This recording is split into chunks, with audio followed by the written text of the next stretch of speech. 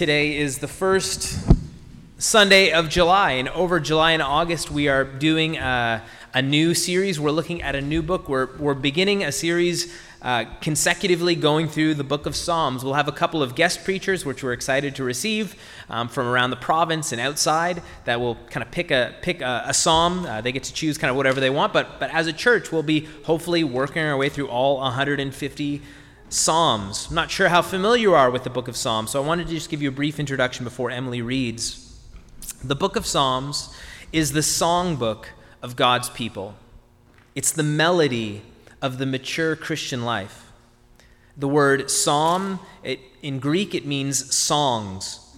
And so the Psalms is a collection of 150 songs written by many different authors in numerous places in a multitude of circumstances over the course of nearly 1,000 years. And it was finished and it was compiled sometime around 400 BC. So just almost 2,500 years ago it was completed. And these 150 songs, they've been treasured, they've been used by God's people in both public and private worship for millennia. Why should we take time to meditate on these 150 ancient songs? To learn them, to memorize them. We sang one just a moment ago, to use them in prayer. Why should we take this time? Well, for a few reasons. First, Martin Luther called the Psalms a little Bible and the summary of the Old Testament. So as we read the Psalms, as we pray them, as we sing them, we'll be given a depth and breadth to our understanding of who God is, of what he's spoken to us, and what he's done for us in history. John Calvin, another reformer, he called the Psalms an anatomy of all the parts of the soul. The various writers of the Psalms offer prayers to God which give voice to the everyday griefs, sorrows, fears, doubts, hopes, cares, and perplexities which God's people have always experienced. So the Psalms not only teach us about God, but they teach us about ourselves. They'll teach us how we can connect with God in more faithful and more mature ways. In other words, the Psalms instruct us. They teach us who God is and what faithfully living before him amid all of life's ups and downs look like. Psalm 1. Blessed is the man who walks not in the counsel of the wicked, nor stands in the way of sinners, nor sits in the seat of scoffers. But his delight is in the law of the Lord, and on his law he meditates day and night. He is like a tree planted by streams of water that yields its fruit in its season, and its leaf does not wither. In all that he does, he prospers. The wicked are not so, but are like chaff that the wind drives away. Therefore the wicked will not stand in the judgment, nor sinners in the congregation of the righteous. For the Lord knows the way of the righteous, but the way of the wicked will perish. This is the word of the Lord. Thanks be to God. Let me pray for us. Father in heaven, thank you for gathering your people in this place to hear you speak to us. Father, as we listen to these songs which you inspired so long ago, we pray that we would have an encounter with you, that we would hear your words, that we would believe them, and that we would be changed by them. We pray that all in Christ's name. Amen. A good introduction to a book, its first sentences, its first chapter, set the tone for all that follows. A good introduction helps you read the rest of the story rightly. So when you start reading, see if you can pick up what this is. In a hole in the ground there lived a hobbit. That's from J.R.R. Tolkien's The Hobbit. You're quickly plunged into a particular kind of world. You understand that you're reading a fantasy. In the first couple paragraphs, in the first chapter, you meet wizards and elves and dragons. You're kind of set up for everything that's going to happen afterwards. When you start reading a sentence like this, it was the best of times, it was the worst of times. It was the age of wisdom, it was the age of foolishness. That's the intro in Charles Dickens' A Tale of Two Cities. You're brought into, very quickly, the gritty, tumultuous drama of the French Revolution. A good introduction sets the tone for all that follows. It helps you read the rest of the story rightly. And both Psalm 1 and Psalm 2, which we'll look at next week, they've long been held by God's people to be the introduction to the book of Psalms. Together, they're the entryway into the 148 songs that follow. And like Tolkien and like Dickens' intro, they do some heavy lifting. They help us read the rest of the Psalms rightly. These two Psalms, Psalm 1 and Psalm 2, they introduce us to characters, to themes, to movements that will be present with us until the end of the book of Psalms. So we ought to attend closely to what God is saying in Psalm 1. In Psalm 1, we're actually introduced to one of the grand themes in the Psalms, one of the Bible's grand themes, and this is what it is. The way of the righteous is blessed, and the way of the wicked will perish. It's a gigantic theme. Whenever you read the Bible, you can't escape this dichotomy, this antithesis, this binary reality. The way of the righteous is blessed, and the way of the wicked will perish. And that's our outline for this morning. If you want to understand the Christian faith, if you want to understand the Bible, if you want to understand the book of Psalms, this is an excellent introduction. It helps us to read this world rightly. So part one of the sermon, the way of the wicked, or the way of the righteous is blessed. That's the first part. The way of the righteous is blessed. The psalmist in Psalm 1, and psalmist is just a fancy word that we use to describe somebody who writes a psalm. They're called a psalmist. The psalmist describes with brevity, with poetic beauty, the way of the righteous. That's the first 5 or so verses here. In verse 6, we see what he's doing. In verse 6, if you look down there, you see that this entire psalm is trying to contrast two ways that people can live. What he calls the way of the righteous and the way of the wicked. If you can remember back to our Luke series, when Jesus was preaching in Luke 6, he too contrasted these two ways of living. He called them the blessed life and the life of woe. And this is what the Psalms are telling us. There are really just two types of people that are being gathered in the world: the righteous and the wicked. The first thing that we learn about the way of the righteous, the first thing we learned about it is that it's blessed.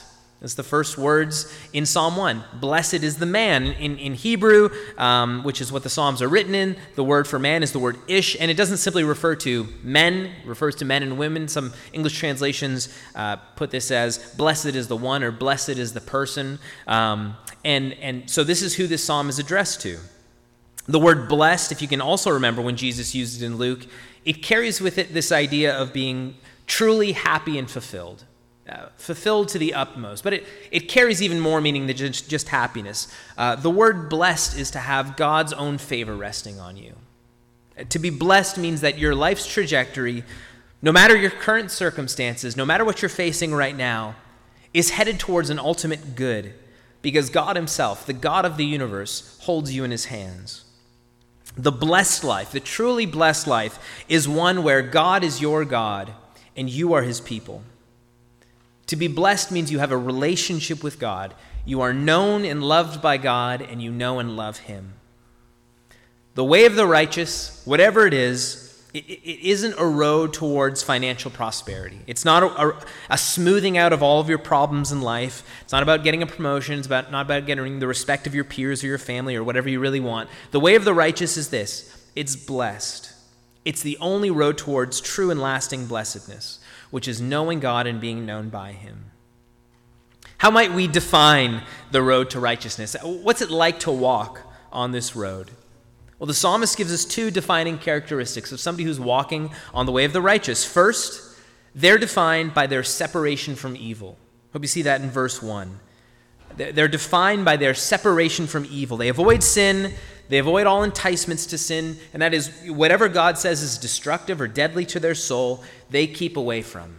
So in verse 1, you see that what this blessed person is who's walking on this way. They don't walk in the counsel of the wicked. They don't stand in the way of sinners. They don't sit in the seat of scoffers. This is kind of like a negative part of the way of the righteous. It's something that a blessed person just doesn't do. The Psalms are highly poetic. You have to understand they're written in a particular kind of way. And if you look at verse 1, you see that the psalmist is overlapping 3 sentences consecutively. He's trying to give us this idea of totality. So the blessed person, if you look at verse 1, he doesn't walk, stand, or sit in the counsel, way, or seat of the wicked, sinners, or scoffers. Again, it's this idea of totality. The way of the righteous avoids wickedness at all costs, wherever it's found, all day. The way of the wicked, we could define it as one that is separate from evil. If you think about the last couple of years in our world, when you think of COVID, I think you actually get a good snapshot of what this is like. People took all kinds of precautions to avoid COVID over the last 2 years, some more extreme than others. The way we lived in 2019, if you can remember that far back, it feels like longer than a couple of years ago, it is drastically different than how we lived in the early months of 2020. That's when masking and social distancing started, where if you were walking down the sidewalk with someone, you didn't know what to do, so you went on the grass or even on the road. You risk getting hit by a car to avoid them. Some people just cut off contact with people altogether. They stopped going to work. They built for themselves home offices. If they went grocery shopping, or if they didn't get them delivered, then they washed their groceries. People got multiple vaccinations. Their whole life was turned upside down because they perceived something external to them as being deadly or dangerous to them. Now, people who didn't really think much of COVID, they just kind of shrugged their shoulders and they carried on with life as normal. They might have looked funny at people who were doing all these things. But this is actually a really good picture of how a person on the way of the righteous should act towards sin. Their life should look very different from other people's lives. Some people just kind of shrug their shoulders at evil and enticements towards evil. It doesn't bother them. They just kind of carry on with life as normal. But the person who wishes to be blessed separates themselves from evil. They take action. It makes their life actually look very different from other people's lives. They're willing to turn their lives upside down if that's what it takes to avoid sin. They know sin is deadly, that it's a threat to them, and so they act accordingly. And so this is a question for you. If you're a Christian, let me ask you, does your life look different from those who aren't Christians? Do you think, do you speak, do you act any differently? Do you avoid sin and the company of sin? Has this changed your life? Because this is actually God's will for you, that avoiding sin and the enticements of sin would change your life. If you're not a Christian, or you're considering, or you're wondering about what following Jesus is like, I want you to understand this up front. Jesus will turn your life upside down. Once he gets into you, you will not be able to carry on like it's business as usual. When you become a Christian, you'll actually have a whole different way of relating to sin. You'll have to avoid it. You might have to take extreme measures if that's what's necessary. Because you can't have your sin and have Jesus too. And so the way of the righteous is first, it's defined by this, by separation from evil, wherever it's found. Second, the second definition of somebody who's walking on the way of the righteous is that they're defined by delight in God's law.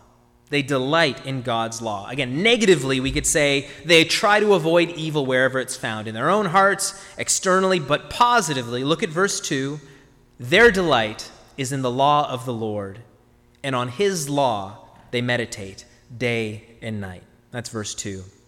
This is a way of saying that a person who is blessed, not only do they avoid the counsel of the wicked, they just ignore, they forget about it, but they're wholly committing themselves to something else. They meditate constantly. They turn over in their mind God's counsel, God's words, God's law. When you see God's law there, it's synonymous just with the Bible. It's not simply referring to the Ten Commandments, so that's included, but it's referring to all of God's instructions, all of his teachings, all of the Psalms, all of Jesus' teachings, his words written to us in the Bible. God's words are to be our constant companion and guide in life. When we focus on God's word, what we're doing is we're cutting out time and attention that we might have devoted to walking, standing, or sitting in the counsel of those who are opposed to God. You might say that the best defense is a good offense.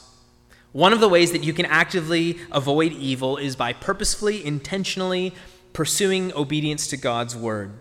And Psalm 1 gives you one way that this is to be done, maybe the best way, and that is by reading and by meditating on God's word. An old pastor of mine used to say that when you see the word meditate in the Bible, you need to think of the word marinate. It's like when you take a good piece of meat and you marinate it overnight in spices or in sauces so that it absorbs the flavor and the characteristics of the sauce and the spices. That ought to be your relationship with God's word. You should be routinely soaking in it, letting it soak into you. Not simply, kind of dipping your toe in it, doing a cursory reading and then going on to something else. But meditation is marination. It's letting the aromas, letting the fragrance of Scripture soak into your bones. Richard Baxter was a Puritan, and he wrote about this process of meditation. He put it into two steps. The first step in meditation is fixing your attention, focusing your mind on a truth or promise in the scriptures. So just meditating on this reality that God is my Father, that he is good, that he is holy, or that he has sent his son Jesus to forgive all of my sins, to set me free from the power and the penalty of sin now and forever, or that the Holy Spirit now infills me and empowers me so that I can live out a godly life. It's latching on to a truth like that, and then second step, speaking it into your heart until God is present with you, until God gives you assurance of that truth, until he comes near to you, and you know that it's he himself speaking these words to you. So we're called to marinate, to meditate on God's word. But it's not only that. You see in verse 2, we're to delight in God's word. This, again, is why this is such a fitting introduction to the book of Psalms. Delighting in God's word, in what he speaks to us, is something that we'll encounter over and over again in the Psalms. Psalm 19, the psalmist sings, "The law of the Lord is perfect, reviving the soul. The rules of the Lord are true and righteous altogether. More to be desired are they than gold, even much fine gold." Or in Psalm 119, where they sing, "Oh, how I love your law. It is my meditation all the day. How sweet are your words to my taste, sweeter than honey to my mouth." See, meditating on the scriptures, reading them and thinking about them day and night is not intended to be an exercise in forcing you to eat your vegetables. Rather, the scriptures are given to God's people as a rich, life-giving, soul-satisfying feast. Part of what we should be asking God for, if that's you and you feel like, I don't know if I desire it quite like the psalmist is describing here, as sweet as money, more to be desired than gold. One of the things that we should ask as we desire to walk in the way of the righteous is asking God, would you please give me new taste buds? Would you give me, who has a taste for sin and disobedience, give me new taste buds where I find your word a delight? This is something that God invites you to do. He asks you to ask him for help in this way. Psalm 119, "God, open my eyes that I may behold wondrous things in your law." This is God's good pleasure to satisfy you, to give you what you need as you read his word. So ask him. He's pleased to help you. The person who walks in the way of the righteous is defined by their separation from evil, first. Second, by their delight in God's law. And then the psalmist, like happens so often through the book of Psalms, like a good poet, gives us an image to consider this, gives us a picture of what this kind of life is like. Look at verse 3. The blessed person, the one who walks in the way of the righteous, what are they like? They're like a well-rooted, well-watered, fruitful, and healthy tree. That's the image you need to have of the blessed life. It's a life of vitality, a life of strength, a life of peace, a life of stability. This image, again, we keep on going back to Luke 6, but this is reminiscent of Jesus' sermon in Luke 6, where he talked about the two houses. One house is built on the foundation of rock. The other one is built on a foundation of sand. When the storms came, the house on the rock stood firm. And so this image of the tree that Psalm 1 gives to us is a very similar picture. It's not that a tree, if you look at some of the great trees that are around here in Halifax, it's not that they've never experienced a harsh winter or a strong storm. Rather, no matter what the tree faces, it's deeply rooted. It's planted by streams of water. Trees can endure because of where they're planted. And in the same way, the blessed person is somebody that can endure because God himself has planted it. Listen, you may have suffered incredible things in your life. You may be suffering right now. You may have experienced things or are experiencing that are bewildering, that rock you, that make you feel unsteady. God himself offers to plant you. God wants to bless you with roots that he himself will nourish with living water. Again, the blessed life isn't one that is free from trouble, but rather it's a life that is strengthened and sustained, that's able to stand in the face of trouble because God himself is with you, because he offers to show his favor to you and to walk with you. So that's part one. The way of the righteous is blessed. It enjoys God's special favor. He is for us. He plants us and he nourishes us. Part two of the psalm. The way of the wicked will perish. The section is pretty brief. If you look at verse 4, this is in stark contrast to the people, to blessed people, is the way of the wicked. What is their life like? What is the image given for them? Verse 4 just gives us one sentence, a single picture. When you're tempted by sin, when you're trying to find life, when you're trying to find joy apart from relationship with God, this is the image for you. The wicked are like chaff that the wind drives away. Chaff, if you're not familiar with it, it's just the husk of a grain. In ancient times, harvesters, at harvest time, they would reap the grain, they'd bring it into something called a threshing floor, and they would throw it up into the air. The good kernel, the seed, it was heavy, so it would just drop to their feet and they could collect it. But when they threw it up, the chaff, the outer husk, would just float away in the wind. It would be gone. It would be discarded. And the psalmist tells us the way of the wicked, the final destination of sin, for all who ignore God, who do not delight in him and in his law, it will amount to chaff. The wicked may appear to live a good life right now. They may have success in relationships and a measure of happiness. But no matter how good or how attractive it may seem for the moment, it cannot be sustained. Because life apart from the life of God has no root in it. It is not being watered. It cannot bear lasting fruit. Those who do not separate themselves from evil, who do not delight in God, have no option left for them. Listen, there is no third option that the psalmist gives to us. There are two ways. The way of the righteous is a tree of life. The way of the wicked is chaff. One commentator notes that a tree is characterized by three things generally, by endurance, by life, and by significance. Or by life, by endurance, by significance. First, a tree is a living, breathing thing. It's active, it's growing. Second, it's known by its endurance. It can last for a very, very long time. Third, by its significance. It bears fruit. As it bears fruit, it fulfills the very purpose that it was made for. Chaff is the exact opposite of that. It has no life. It cannot endure. It has no significance. It's good for nothing. Look at verses 5 through 6. The psalmist says, the way of the wicked will not stand in the judgment. One day each of us will die. The bell will toll, the bill will come due, and then the winds of God's final judgment will come. Well-rooted trees will be able to stand firm, but the chaff, just like at harvest time, will be driven away. In verse 5, you see that sinners will not stand in the congregation of the righteous. The wicked have no share in the blessed happiness and peace that God will give his people. Verse 6, the Lord knows the way of the righteous. That is, he is attentive to them. He is their gardener. He is with them in their trials and storms. But the way of the wicked climactically ends. They will perish.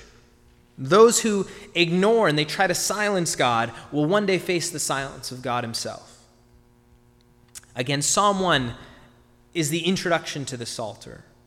It introduces us to a great biblical theme. The way of the righteous is blessed, but the way of the wicked will perish. We can't read this psalm without thinking about Jesus. I think as you reflect on this psalm, when you reflect on any of the major themes of the Bible, our attention has to go to Jesus Christ, because Jesus alone is the truly blessed man. He is the only completely righteous person ever, the only firmly rooted tree that will never wither, that will always bear fruit. See, in Jesus we found someone who avoided sin perfectly, who delighted in God's law, who meditated and marinated in it perfectly. And yet on the cross, what do we see? We see someone being treated like chaff, driven away, being destroyed.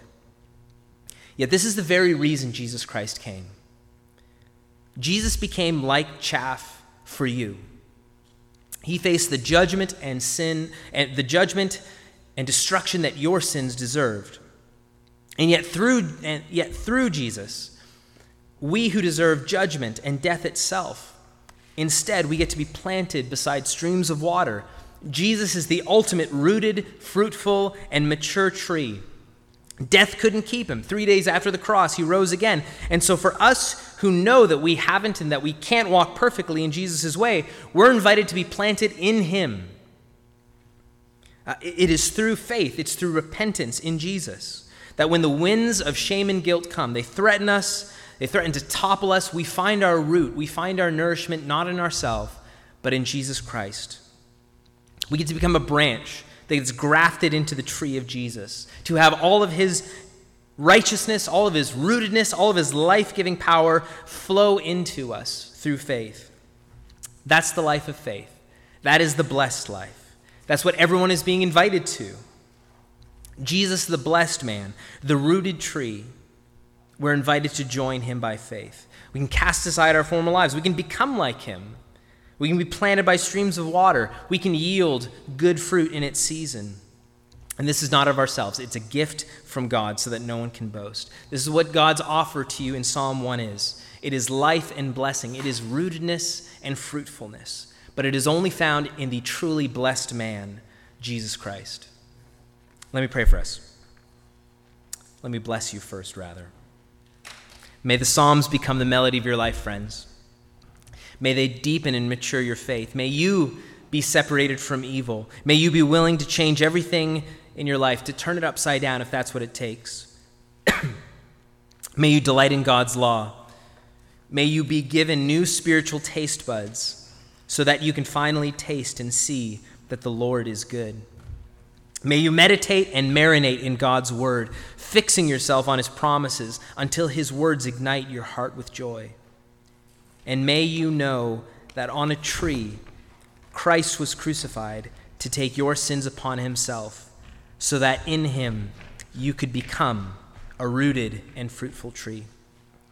Let me pray. Father, thank you for this psalm, for this song. We pray that it would become part of the melody of our life, that we would be defined by our rejection of sin and our embracing of you. Lord, we need help for that. We thank you for sending Jesus not only to forgive our sins, but to root and to mature us. Father, help us now. We pray that in Christ's name. Amen.